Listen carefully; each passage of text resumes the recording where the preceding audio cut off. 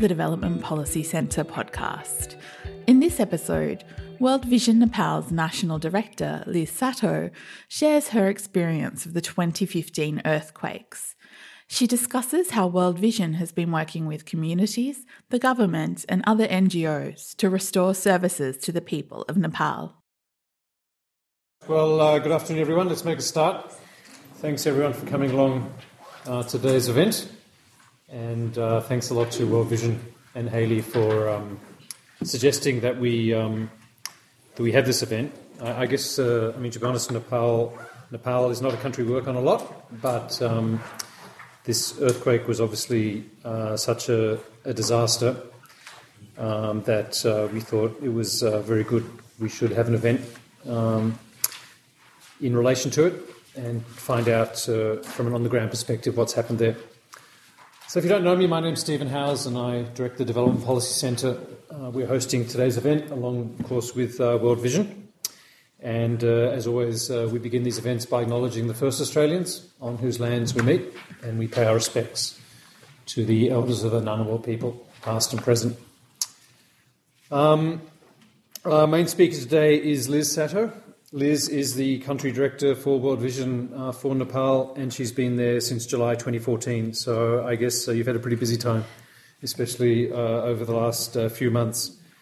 But actually, even before coming to her current position, she had a lot of experience, working in the humanitarian sector with World Vision, working on the World Vision Global Rapid Response Team. We're really looking forward to hearing from you, Liz, and we're also delighted that we have Nikki Wright here. Nikki is from the DFAT humanitarian section and also spent some time in the country after the disaster, so I think it'd be great to also hear from you. That's it from me. So we've got an hour for this, and I'm sure there'll be time for questions, so please contribute during the discussion section. But for now, please join me in welcoming Liz to the podium.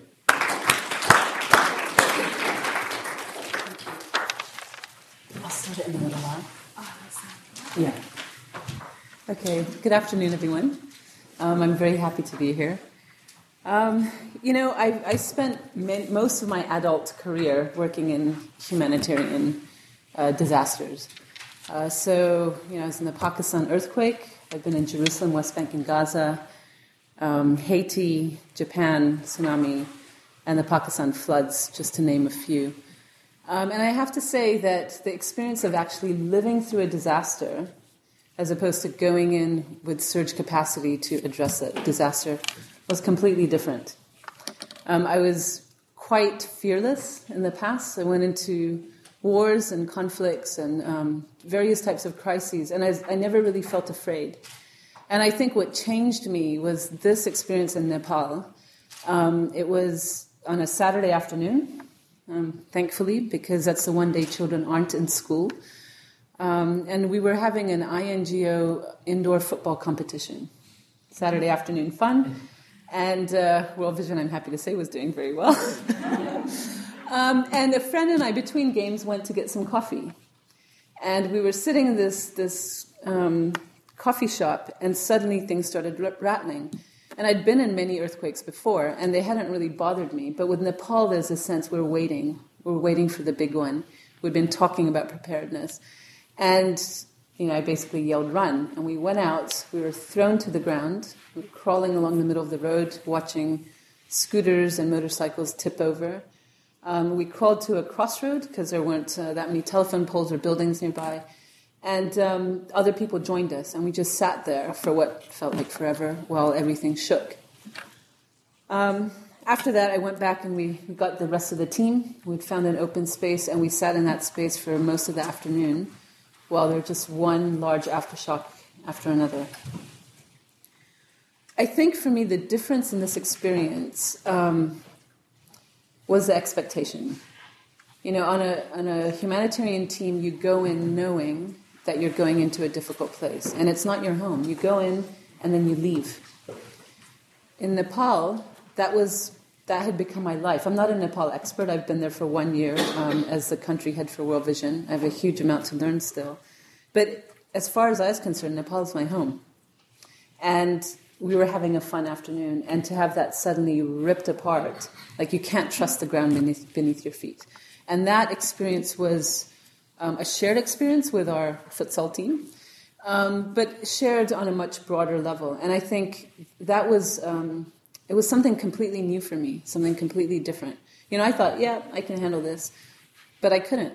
It shook us, no pun intended, it literally shook us all. Over the coming days, we started the response. Actually, that night, a couple of our staff started visiting hospitals to see what they needed, and then we started our response the next morning. And the surge teams arrived over the next couple of days. What struck me was, again, going back to the difference, and I might harp on this a bit because this was my first development job. Ironically, it's the first time I thought, okay, I'm going to move out of emergencies work and into development. And an earthquake followed.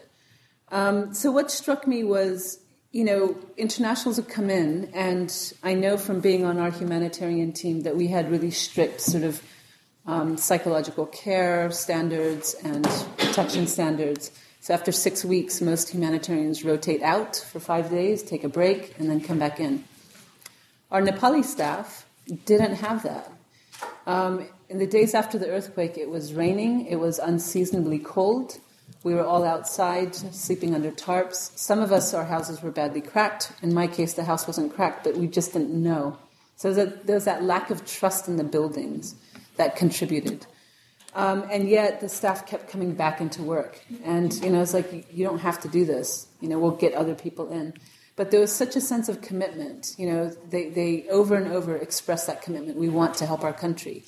And they saw coming into work and contributing to the earthquake response as part of their duty as Nepalis. And I found that incredibly moving and very powerful. And again, a very different experience from what I had done for so many years on a rapid response team. In terms of, one of the things I appreciated in this disaster compared to many of the others was the level of coordination within the humanitarian community. I'm on the Association of International NGOs, on the steering committee, and also sit on the humanitarian country team as a representative of INGOs. We'd also set up an informal working group of country directors before this to talk about contingency planning and preparedness. So when the disaster actually hit, there was a huge amount of trust between many of the key humanitarian actors on the ground, which was notably different from other disasters I've been in. So even with the UN, we were working quite closely. We were sharing information between ourselves. I would say the big gap on the humanitarian country team in Nepal was the presence of the government. In other countries I've been in, the government is always a member of that team. In Nepal, I'll just go back. Last year there were some floods, and the government basically said, you guys run this humanitarian country team. We'll be involved at some sector level, but we're not going to be involved here. So I think that sort of continued into the earthquake. The army and the police did a fantastic job in the early days of the response. They were out there in the field helping with distributions. So there was a huge amount of respect amongst the population for that. The central government was a different story, much more difficult for them, I think, because they hadn't experienced a large-scale disaster in the lifetime of those who were present. So it was a complete switch for the central government. At the district level, which is where most of the coordination was happening, it was much more positive. There was some rotation of the chief district officers, but overall, that's where the actual groundwork was happening, and that level of coordination was strong and overall pretty effective, I'd say. I'm going to go into the PowerPoint and a short video. And it's about the earthquake, but it's also about the work that World Vision has done since the earthquake.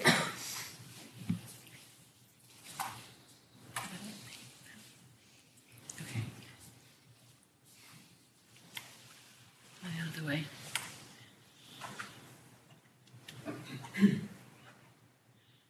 Okay, this is one of the sort of the heritage sites of Nepal, and I think that was On an emotional level, quite devastating for people because these are sort of ancient monuments, very important part of Kathmandu, very popular with tourists as well. Unlike what you've seen in the media, not all of Kathmandu looks like this. It's actually only there are patches of Kathmandu that were badly affected. You can drive from the airport all the way south, across the city and not see any devastation. The real disaster happened outside Kathmandu in the rural areas, hard to reach areas. But I think, this did happen. This is an accurate picture, but it's not, you can't expand it out to the whole city. The government of Nepal very quickly asked for help in terms of search and rescue teams. I think the response was a bit of an overkill. More search and rescue teams arrived than could be used at the time, but it was a very quick response. And then, of course, as you know, on May the 12th, there was a second earthquake. So the first earthquake, the buildings that it didn't take down, it damaged and cracked and weakened. And many of the deaths from the second earthquake were as a result of the weakening of those buildings. Like I said, most of the damage was outside of the city. Nepal the terrain is incredibly difficult. It's stunningly beautiful, but I've been to our projects where people say, well, the next village, we have to walk for 2 days. Like the roads just aren't there, and you spend a lot of time walking when you get out to the rural areas. And so to this day, there are villages that have not received aid, which is kind of shocking given that we're 4 months down the road. Geopolitical interests played a role in this. My understanding is that China didn't want air assets along the northern border, which meant that aid had to go by foot or by donkey to those villages. I was in the Pakistan earthquake many years ago, and we were able to helicopter goods to communities, and that was the norm. So for me, the difference between the Pakistan response and Nepal was quite striking.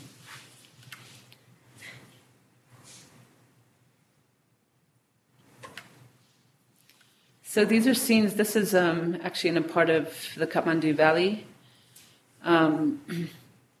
People, a lot of houses were damaged, but then a lot of it was about fear. So people who didn't necessarily lose their homes were still sleeping outside because they were afraid that their homes weren't safe. Again, I think what struck me is, as talking to our staff, and they were saying things like, they've had elderly parents or sick parents, young children, and they're sleeping in these conditions and still resilient enough to show up and try to contribute. And I found that across the earthquake. Nepalis are incredibly resilient people. The need is still there, though. They're managing and they're doing a fantastic job, but it doesn't reduce the level of need that's still present.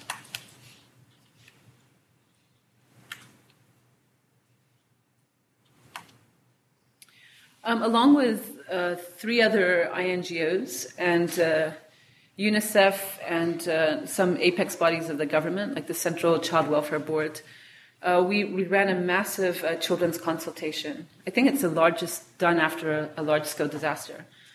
And we got ideas from children about what they were thinking, how they were feeling, how aid had impacted them. So the next few slides are basically taken from that report.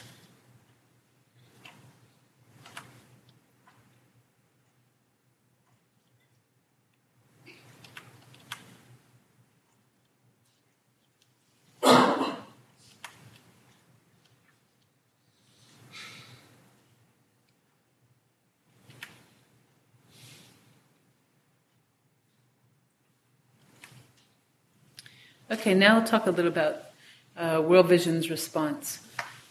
The target appeal was for $50 million.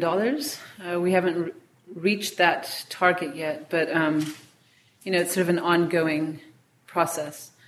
We're assuming 2 years. I suspect it's going to be much longer. The government of Nepal has estimated 5 to 8 years for the rehabilitation and recovery.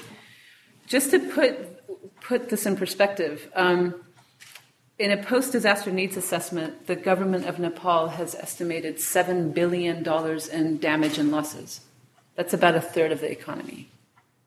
So, between the two earthquakes, it set the country back. Nepal had planned to leave its LDC status by 2022, and now that target is completely obliterated. There is no target at the moment. So it had a huge impact. Nepal was a poor country before, and now it's made much poorer. I think one of the estimates I saw in the PDNA was that 1 million people were thrown into short-term poverty. The population of Nepal is somewhere between 28 and 30 million, depending on whose statistics you're looking at. So that's a huge addition in terms of short-term poverty. Okay, like most organizations after a humanitarian disaster, particularly earthquakes, shelter and non-food items are always critical. Water, sanitation, and hygiene is always important. Food, obviously, although in this disaster that wasn't a primary need. Cash is always important, and then health and nutrition, child protection, and education. The earthquake wiped out, actually I'll come to the education piece in a moment. This is a distribution line in Sindhu Palchok, one of the badly affected areas. One of the issues we've struggled with, along with other organizations who are participating in the response, is the whole issue of social inclusion. So for example, here we have this line. Some of these people had walked for 6 hours to get to this point. The idea that we'd agreed on as humanitarian responders was to go to the last possible point after the road that you could manage to take all your stuff, and then people would come down to meet you at that hub. Well, if you have disabilities and you don't have members of your family who can walk this distance, you're excluded. People from lower castes were excluded. People who were, didn't even hear the news about the distribution were excluded. There are many different points of exclusion. And I know for most INGOs and others who were responding, the challenge was the pressure to get things out as quickly as possible versus the need to verify lists, get out, make sure information is going to the right people. So I think everyone was concerned about this, but it did keep coming up as an issue in the humanitarian country team. There were real concerns that just by the nature of the terrain, the messaging, all sorts of things, that people were being excluded. This is just a nice picture of our warehouse. Not sure why it's in there, but it's a very clean-looking warehouse. So like I said, food wasn't a major issue for most people, but we used food programming. We actually distributed cash a lot more than food. In fact, we've just finished cash distributions in Sinduli, which is one of the more eastern districts, to 13,000 households. And that was repeatedly a number one request from people. They wanted cash. So, you definitely need to know if their market's functioning, but I think people wanted to just feel that they could control what they were doing. They wanted to be able to buy the supplies. They wanted to fix their houses and, of course, meet their other household needs. World Vision uses, this doesn't look like it's this one, but in most of our distributions we use mobile technology, which has a photograph and a barcode. And the idea is that with that you can actually track goods better. You can make sure you're including people who may have different vulnerabilities and are excluded. So that was fairly successful in Nepal. Like I said, shelter was a primary need. This was mostly tarps, rope, mosquito nets, blankets, things like that. In the places I went to, sort of very informal assessments, people loved the mosquito nets. They were more popular than just about any other item. One of the things that across all the emergencies I've been in that comes out is that children feel really distressed, not just by the disaster, but by the disruption to their routines. A lot of children are separated from their friends, and they miss that. So World Vision sets up child-friendly spaces.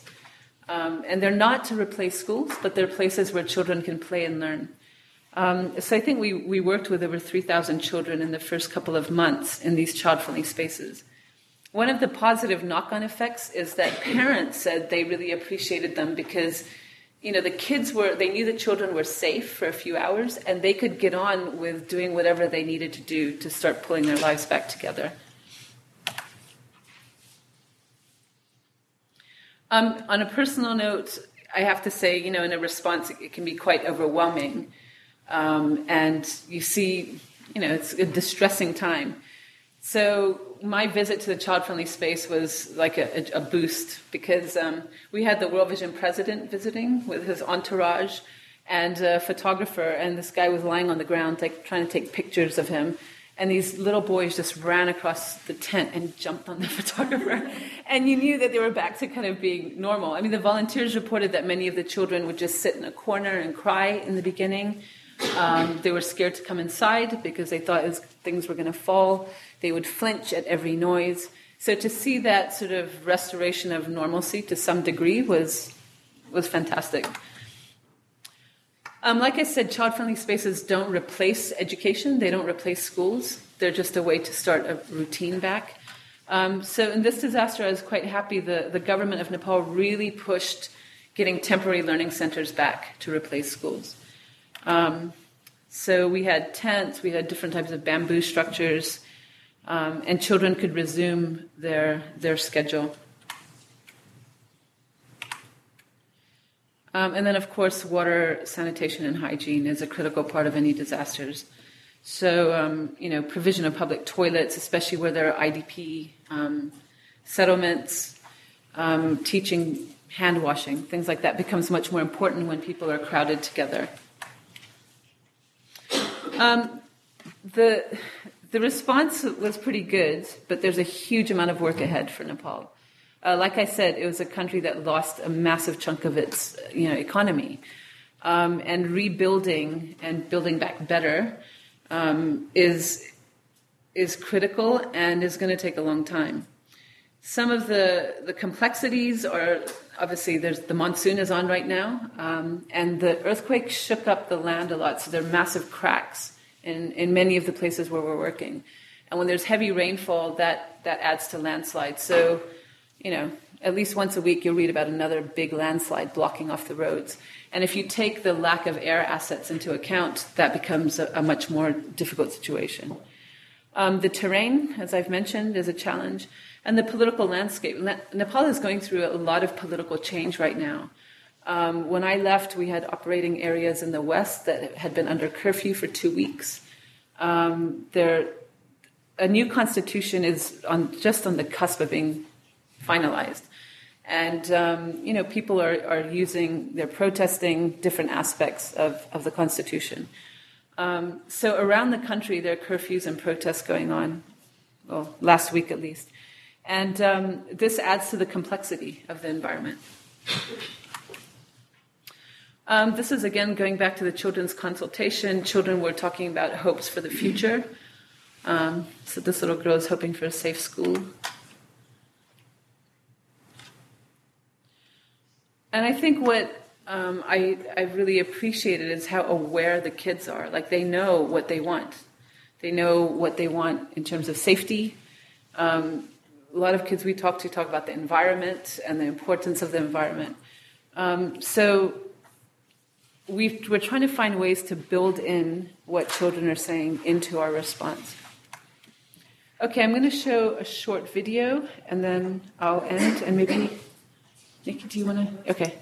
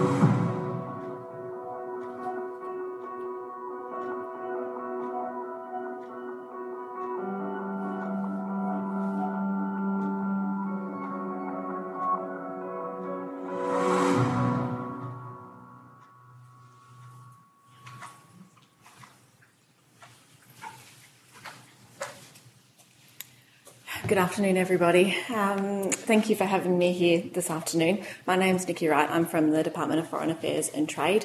I'm in the Humanitarian Division. I've been in the division for a little under 5 months, and 2 of which I spent in Nepal. I arrived there on the 6th of June, and then the following 2 months was working there.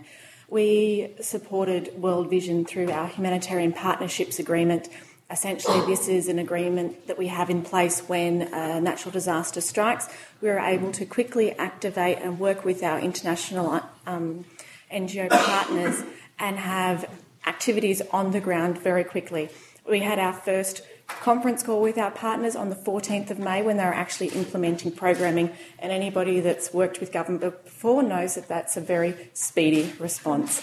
I'm happy to answer questions here today, but just noting that it'll be more from my personal experience whilst I was in Nepal, as opposed to government policy, etc. So, thank you.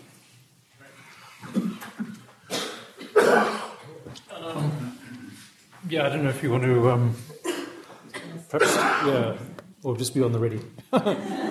So thanks to both Liz and Nikki also for introducing yourself and being prepared to take questions. So, I think that was a very moving presentation and a little video. But I invite your questions or comments on any aspect of the earthquake and response. I'll start off, Stephen, if you like. Thanks, Liz, for the presentation. It was good. I'm Nicholas Martin. I'm with a company called John Staff Project, and we're currently constructing the new Sheraton Hotel in Nepal. I'm sure if you're familiar with the site. I was just interested to see your perspective on what's happening there, because we've a lot of our thinking is not only in that commercial construction space, but we also do post-disaster reconstruction work. We've been in Queensland for quite some time after Cyclone Yasi, running that program, and we always see the same situation where, because the commercial aspects of getting the economy going again, how important that is, if that doesn't kickstart quickly after the recovery phase, it seems to slide downhill and it's very hard to pull it back up the other side.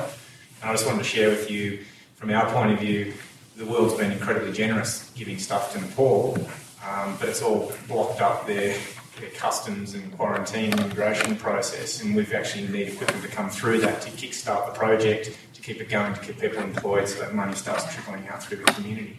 So it's interesting that you've got the humanitarian need, but then also the economic need of getting the economy going. And your cash payments, I think, is a great idea because a lot of people think, oh, it's just open to corruption and abuse. But the fact is to get that money flowing, gets people back working, gets kids back to school if their needs are there. That's good, thank you. Have you got any observations from my point of view? Why don't you come up here, Liz, and I'll stand over here. Yeah, I think you're right. I'm trying to think what else I can say. I mean, Nepal, like I said, for the country, this was a massive event. I mean, there are other countries that have disasters on a regular basis. Pakistan has earthquakes and floods on a regular basis. And I just see the difference in the ability to respond. The customs issue was a hugely controversial issue because normally customs is left off the table for 90 days after a disaster from most governments. And I was actually chatting with somebody in the government, and they're like, well, we don't even know that. Like Nepal is a development country. They have emergencies on a regular basis, but they're small. I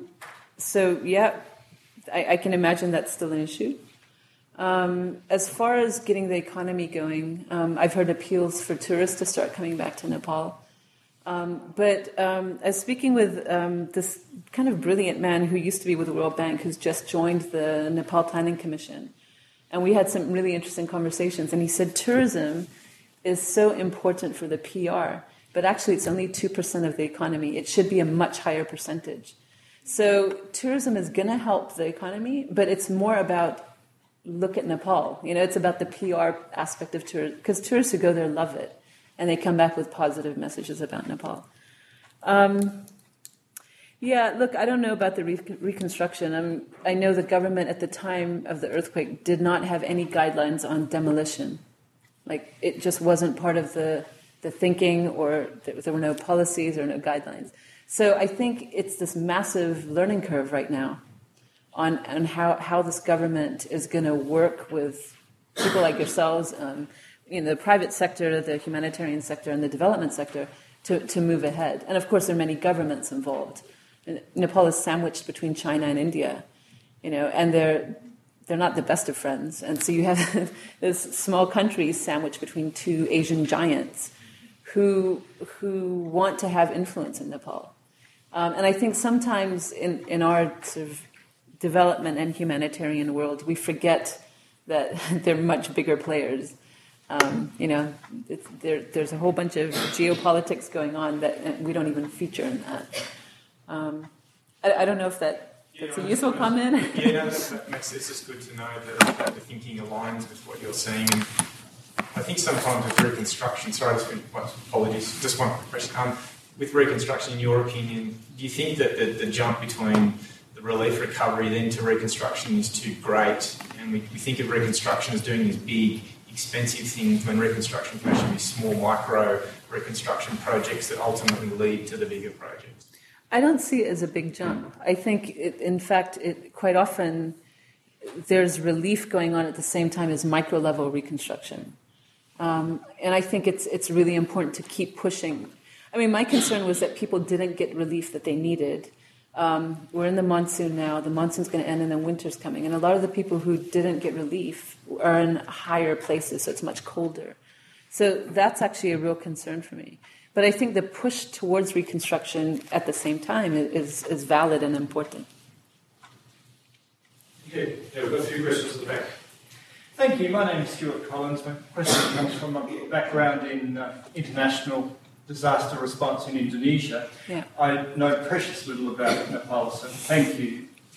Picking up the geopolitics line, it's always interesting, isn't it? So when the search and rescue teams arrive, which countries were first to arrive? Was China? Oh gosh, yeah. I think the Indian army was there really quickly. India might have been the first, but China was pretty close.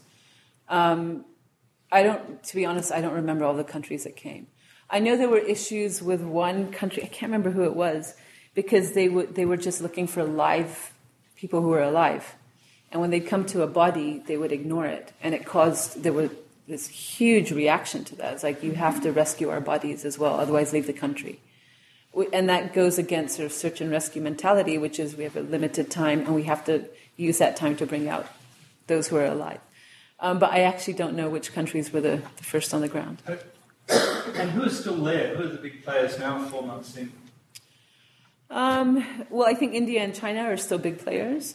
The big INGOs, World Vision, Save the Children, CARE, Oxfam, they're all present. Like I said, I'm on the steering committee of the Association of International NGOs. There are 117 registered before the earthquake. Now we're up to 125. Those are just the registered ones. 100 new NGOs showed up right after the earthquake, INGOs. Now, Nepal has 40,000 local NGOs. So if you think about the size of the country, I don't know what it works out to per person, but it's a pretty phenomenal ratio. Thank you. Thank you for sharing your perspective. It's really invaluable lesson for us. And I'm Emily Han from AEU, and I was wondering, from your experience at the ground in Nepal, have you noticed any aspect that we should in fact spend money and effort on that has been neglected? That's a good question. I wish we had spent more on preparedness, and actually that's the message I'm taking forward, is Nepal is due for another earthquake. I mean, it's on a number of fault lines, and actually BBC on August the 7th ran an article about how the fault lines have shifted. We can expect a megaquake in the western part of Nepal. So, I've been thinking organizationally, how prepared are we? We've got operations in the west. One of the big issues was right after the earthquake, we couldn't get any trucks, because the trucks were there, but the drivers had gone home to their villages. Nepal quickly ran out of, this is normal for any country, you run out of the camping supplies, right? So my question for the future is, how prepared are we? And that's an ongoing question. And preparedness is difficult to fund. People give emotionally to a response. But preparedness, it may or may not happen. Is it a good investment? Years ago, when I was in the GRRT, this Global Rapid Response Team, I think there was a figure, is for every dollar spent on preparedness, you save between 8 and 10 in a disaster. So it's a good investment. It just doesn't have the emotional draw that a response has. In terms of the actual response, I kind of wish maybe governments had done a bit of negotiating with the government of Nepal. I'll give you my very specific example. The U.S. had an agreement before the earthquake with the government of Nepal that all relief items would be tax-free for the U.S. So U.S. AID partners received tax-free items. When, on June the 22nd, the taxation issue really hit the fan and it's okay, everybody's going to pay customs and VAT, a lot of smaller INGOs who, for example, were getting funding from ECHO, from the European Commission, said, we're not going to be able to do any more distributions. We can't afford to bring items in through the country. So for me, one of the, I'm kind of interested in the government levels, how are governments working with each other to make sure a humanitarian disaster actually takes the humanitarian imperative into account and allows for a rapid response. So it's more like pre-positioning of relationships and agreements that I think would be really important. And to me, now is the time to start doing that in Nepal. Thank you. Sure. I have two. My name is Mandeep Ravi. I am a Nepali student with the School of Anthropology at the PhD. Yeah. I have two questions. First question is, how much money was given to family? You said that cash payment was made. I was wondering how much money that was.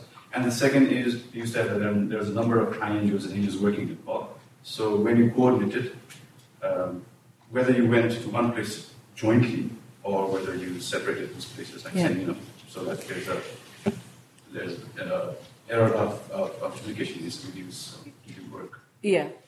So for your first question, I know for one of our grants, which was a WFP grant, each family got $80. The government was giving 150,000 rupees for damaged houses. That's about $150. So all the cash distributions, we first had to check with the government. Initially, the government had said, please don't give unrestricted cash. They wanted people to wait until the government had distributed. So there's a timing issue. But that $80 that we distributed was connected with the donor and the donor's limitations. And that's the one program I know about. I think the others we did were pilots, and I'm not sure what the amounts were for that. For your second question, no, the coordination was done by the chief district officer. So the chief district officer would, initially they said, we want you to do all the sectors. So you take one VDC, or Village Development Committee, and you take this one area and you do everything. Now, again, many NGOs specialize in one sector, so that didn't work. So they started changing it, but you had to always go through the chief district officer. So the efficiency of the response in each district was highly dependent on the quality of that person. Not just the CDO, but also there's a DDRC, which is a District Disaster Response Committee, which is made up of different political parties and other key players, members of the government. So it's coordination with those two district bodies. And basically, in Nepal, you can't, well, you know this, I'm sure, but you can't do work at a district level without going through those government bodies, even in development. You have to work through local NGOs, and you have to work with the district office. So the coordination is not done at the NGO level, it's done at the district government level. I'm John. I'm John Ayres. I used to work in the Australian Treasury. You answered the previous question about coordination. So can I ask about earthquake-resistant building? What's involved in that? Does it, for example, mean more external foreign inputs are needed? Has it meant that Nepalese working in India or other countries have come back to help with rebuilding?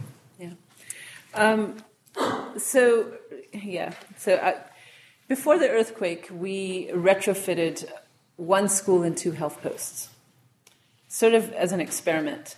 I think it cost something like $25,000 per structure. And I'm not an engineer, but my understanding is basically you wrap a building in rebar. So I'm sorry if that's a really crude definition, but that's how I understand it, and that the bars hold it together. And that's a significant cost when you're not expecting an earthquake, right, to just do this. What I loved is we went to these buildings and they were standing without a single crack in them. The community recognized they were safe, and people had moved in. People who were outside moved in because they said, yeah, even when the earth shakes, we know this building won't fall. So we've adopted a Safe Schools initiative in World Vision, and we want to do that in all of our operating areas, not just the earthquake ones. As far as the second part of your question, Nepal exports its young men, basically. I think last time I checked, it was 1,700 young men were leaving the country every day through the airport to go mostly to the Middle East, but also Malaysia and other countries. And they work there and send the remittances back. So the economy is like 25 to 30% dependent on remittances. After the earthquake, many of those young men came back to check on their families and so on. But, I've talked to families, and they had these horrible decisions to make. The house was destroyed. The wife and the kids need help. But the dad kind of needs to go back to earn money to help them. And they were grappling with really, really difficult decisions like that. I think a lot of people went back. I know at one point the government was appealing, saying, could you stay and help rebuild your country? And I think it's been a mixed reaction. There are plenty of youth who've decided to stay in Nepal. I've spoken with some of them, and they're like, no, we want to help rebuild our country. But there are others who are like, I need to work and earn money for my family. So it's been a bit of a mix. I don't have any statistics on it. But yeah, a very mixed bag.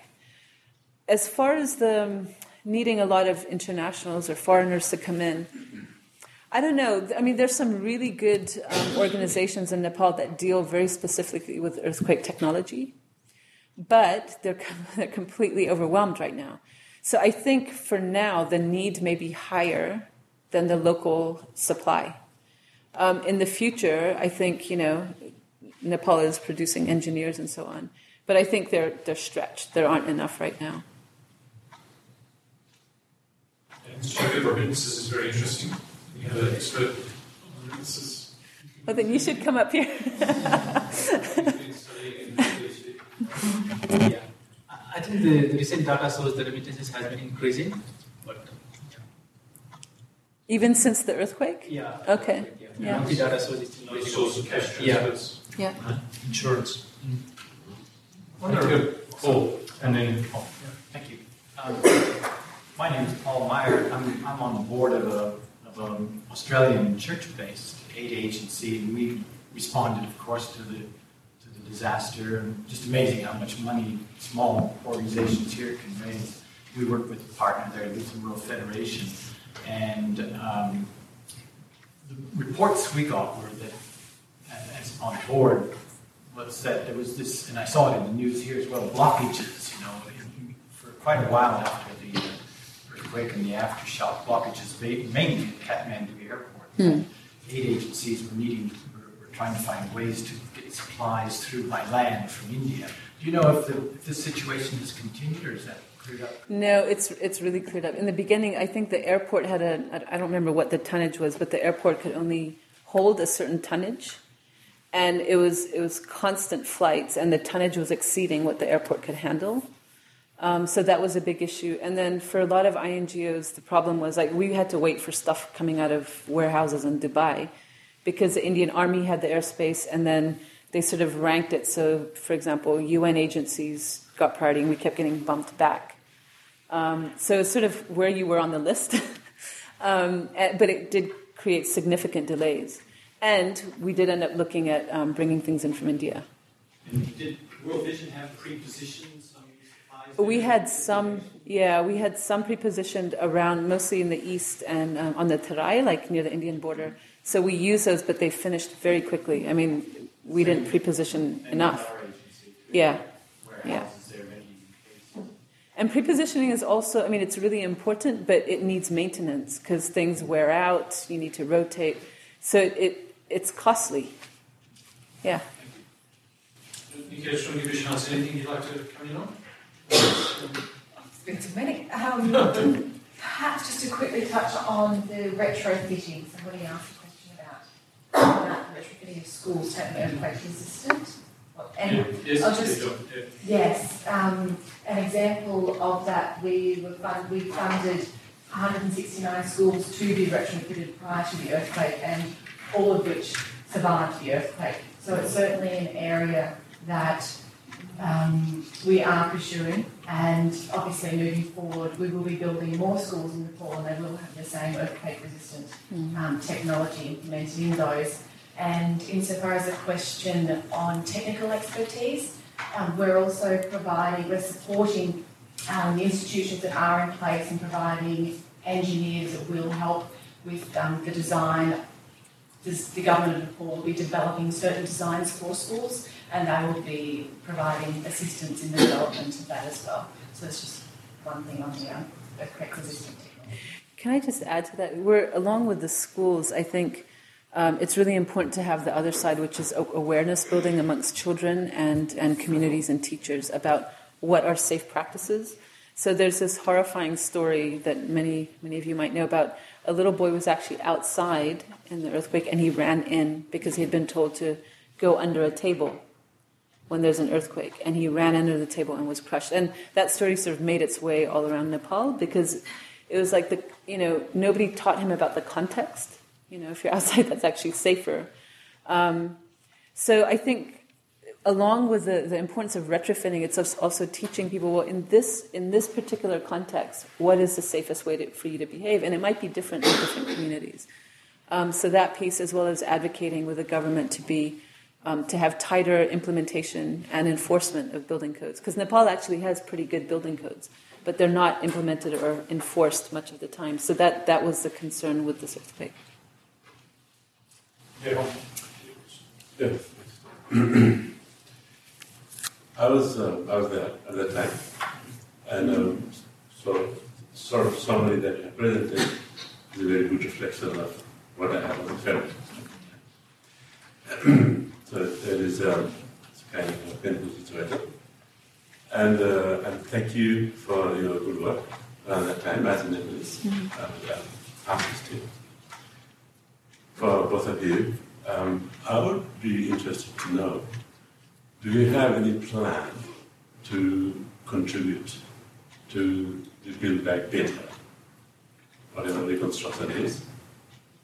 And is there any policy that the Australian government has worked out in making the contribution? And similarly, what sort of strategy that World Vision would be putting in place? Okay. Do you want to start? Or?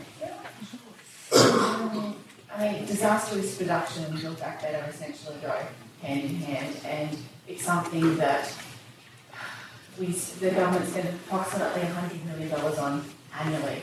And in Nepal, last financial year, it was approximately $5 to $7 million that we spent on disaster risk reduction. Now, Building Back Better is something that the government of Nepal is very much advocating for, and we strongly support in all of our agreements with all of our partners. Everything that we do is focused on Building Back Better. We don't do a lot of infrastructure development specifically. The main area that we are focused on in Nepal is the schools, which I mentioned, and all of those will most certainly be built with the highest level of technology, earthquake technology resistance that we can in that setting. So I think does that cover? Yeah, it does. So there is a problem at the moment that some of the villages have to be moved to a different location. And there's it's not just a technical thing, there are cultural issues, all kinds of things. They all need to be solved. And financial issues, not just that, there are a lot of other things. So I was just interested to see whether there is any thinking going on the Australian government side, and is there any policy being, there is a small country, it's a small issue for Australia, but just interested in whether there is anything going on, and do you have any plans in place to respond to this situation? It may not be anything that's fair enough. I think Nepal is definitely a priority. We've spent $28 million there in response to the earthquake. That is, insofar as the relocation of communities, that's not something that we're involved in, so I can't speak. I can say what we've advocated for the resettlement. As a humanitarian country team, we actually sent sort of an appeal to the government to consider key sort of standards and key considerations for the resettlement program, like time frame, clear communication, it should be last resort, communities need to be very involved and participating in the process. You know, there's a whole list of key recommendations that we gave to the government. I'm not sure where, I know some communities were resettled, but it's been much smaller than originally predicted. In terms of World Vision's participation in the reconstruction and Build Back Better, like I mentioned, the Safe Schools Initiative, it's a long-term initiative, and it goes way beyond just the earthquake districts. So basically anywhere where we're working, we want to have retrofitted schools and children who are aware and so on. And then health posts is another area for us. And then shelter, like working with there's a Nepal earthquake technology, Nepal Society for Earthquake Technology, NSET. And it's a very active group of engineers and people who study earthquakes. And they've done some really great things in creating manuals and how to build using local materials and making it more earthquake resistant than perhaps traditional ways, but always using local materials. So there are groups like that around that we want to work with in training communities on one or two things they can do differently in building back more safely. So that's going to be part of it. As far as I don't know if you're referring to the Reconstruction Authority in that question, but I'm not sure what our relationship is going to be with that authority or how funding will be managed by that authority. And I think that's kind of a big question mark right now. I met Shesh Ghali, who's a very influential Nepali living here in Australia. I met him yesterday. He's now the special envoy of the government of Nepal. And he'll be... Sorry? Oh, that's his hotel? Well, he was at a similar presentation yesterday. We were chatting. And he's really interested in knowing what the obstacles are to the relief effort, to reconstruction. And I guess the head of the Reconstruction Authority is a friend of his. So he's like, I think it's going to be efficient. We're going to work out some of these obstacles. So fingers crossed. Just on the can I ask a point? Sure, we said one more. But is anyone else who hasn't asked a question?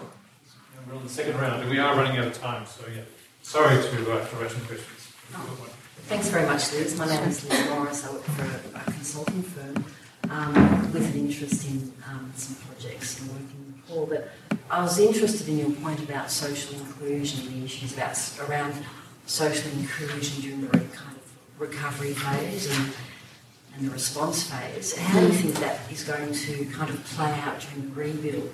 How will you be able to include vulnerable populations in your projects? Yeah. So part of it is doing your homework. It's very easy to go and you go around the areas near the road, and more vulnerable populations live in more isolated parts of that community. So that's one of it. But we're doing things like focusing on women and youth for business training. I mean, youth for World Vision as a child-focused organization, youth are hugely important. And given that just under 50% of Nepal is under the age of 18, it's a very, very young country. That whole Australian government's economic development focus is really important. But as an NGO, we can't create jobs. So we're working on how do we work with youth to help them be better prepared. As far as we've got accountability teams who go out and check. We get lists from the government for beneficiaries. Then we have accountability teams going out to verify the list to make sure they include people who are excluded. We don't have it right yet. We just have to get the system better, because we'll get data, but it doesn't always affect our operations. I mean, to be perfectly honest. So one of the conversations we've had over the past weeks is how do we make sure that this data we're collecting from our accountability and feedback mechanisms actually changes the way we're doing our operations. It's a work in progress. I think most of the organizations in Nepal struggle with this. We haven't done this yet. I'm interested in doing a GESI audit of our programs, which is gender equality and social inclusion. And there are a number of very high-powered GESI auditors who are Nepali, and they can check your programs for you. And they've got a set key list of questions. Are you helping, neutral, or harming different groups? We haven't done that yet. It's on my to-do list. And the response manager who's there now is trying to hire a GESI auditor to help us think through the areas where we might have blind spots. Does that answer your question? Yeah, no, it does. I mean, it's just a very complex issue that I've been talking to people about. Yeah. Particularly with caste discrimination in terms of the recovery and response efforts. Yeah. All right, we'll make this the last question for the session. Sorry, Stuart. Others can speak. I'm Sridhara, and I'm from Nepal, and I've seen that there were many agencies working before the earthquake also, for the preparedness for those programs. And how do you feel, or what do you think those preparedness really worked during the disaster? It helped to a degree. There were those floods last October, I think, in Banke. And I was talking to a large agency who works in Nepal, and they said we actually used some of our pre-positioned goods for those floods and didn't replenish in time. I think the country directors group that we set up really helped in the coordination, but in terms of the physical preparedness, no. Ironically, just before the earthquake, OCHA was running a big preparedness workshop looking at 16 districts that are vulnerable to floods. And we were talking about how are we going to work the systems. Because, the biggest difference between development and emergencies that I can see is in an emergency, you move to a very clear chain of command. Like decision rights is actually the biggest issue in an emergency. And in Nepal, even though there were places where we did have pre-positioned goods, because there was disagreement about who should make a decision in this area or this area, it stopped the response. And I think, so the message I had in that workshop over and over is we need to talk to the stakeholders in those districts and have them decide who's making the decisions. Is it going to be the CDO? Is it DDRC? Is it central government? is at the Red Cross, which is a hugely important body in Nepal. And I think the preparedness to me is not so much about things, it's about the relationships, the agreements, the decision rights. And I think in Nepal, that was the hard part. We hadn't prepared those adequately. Yeah? Okay, I guess a really interesting note to end on, but Nikki, do you want to add anything else? All right, well, we are out of time, everyone. I'm sure you can continue the conversation afterwards with our guests, but many thanks to World Vision, to you, Liz, Hayley, and also to Nikki for coming on and contributing. Thanks, everyone. Thank you. You have been listening to a podcast from the Development Policy Centre. For more information on our work, visit our website at devpolicy.anu.edu.au. To join the conversation on Australian aid, Papua New Guinea and the Pacific, and global development policy, visit our blog at devpolicy.org. At the blog, you can also sign up to our newsletter for all the latest updates or connect with us on social media. Thanks for listening.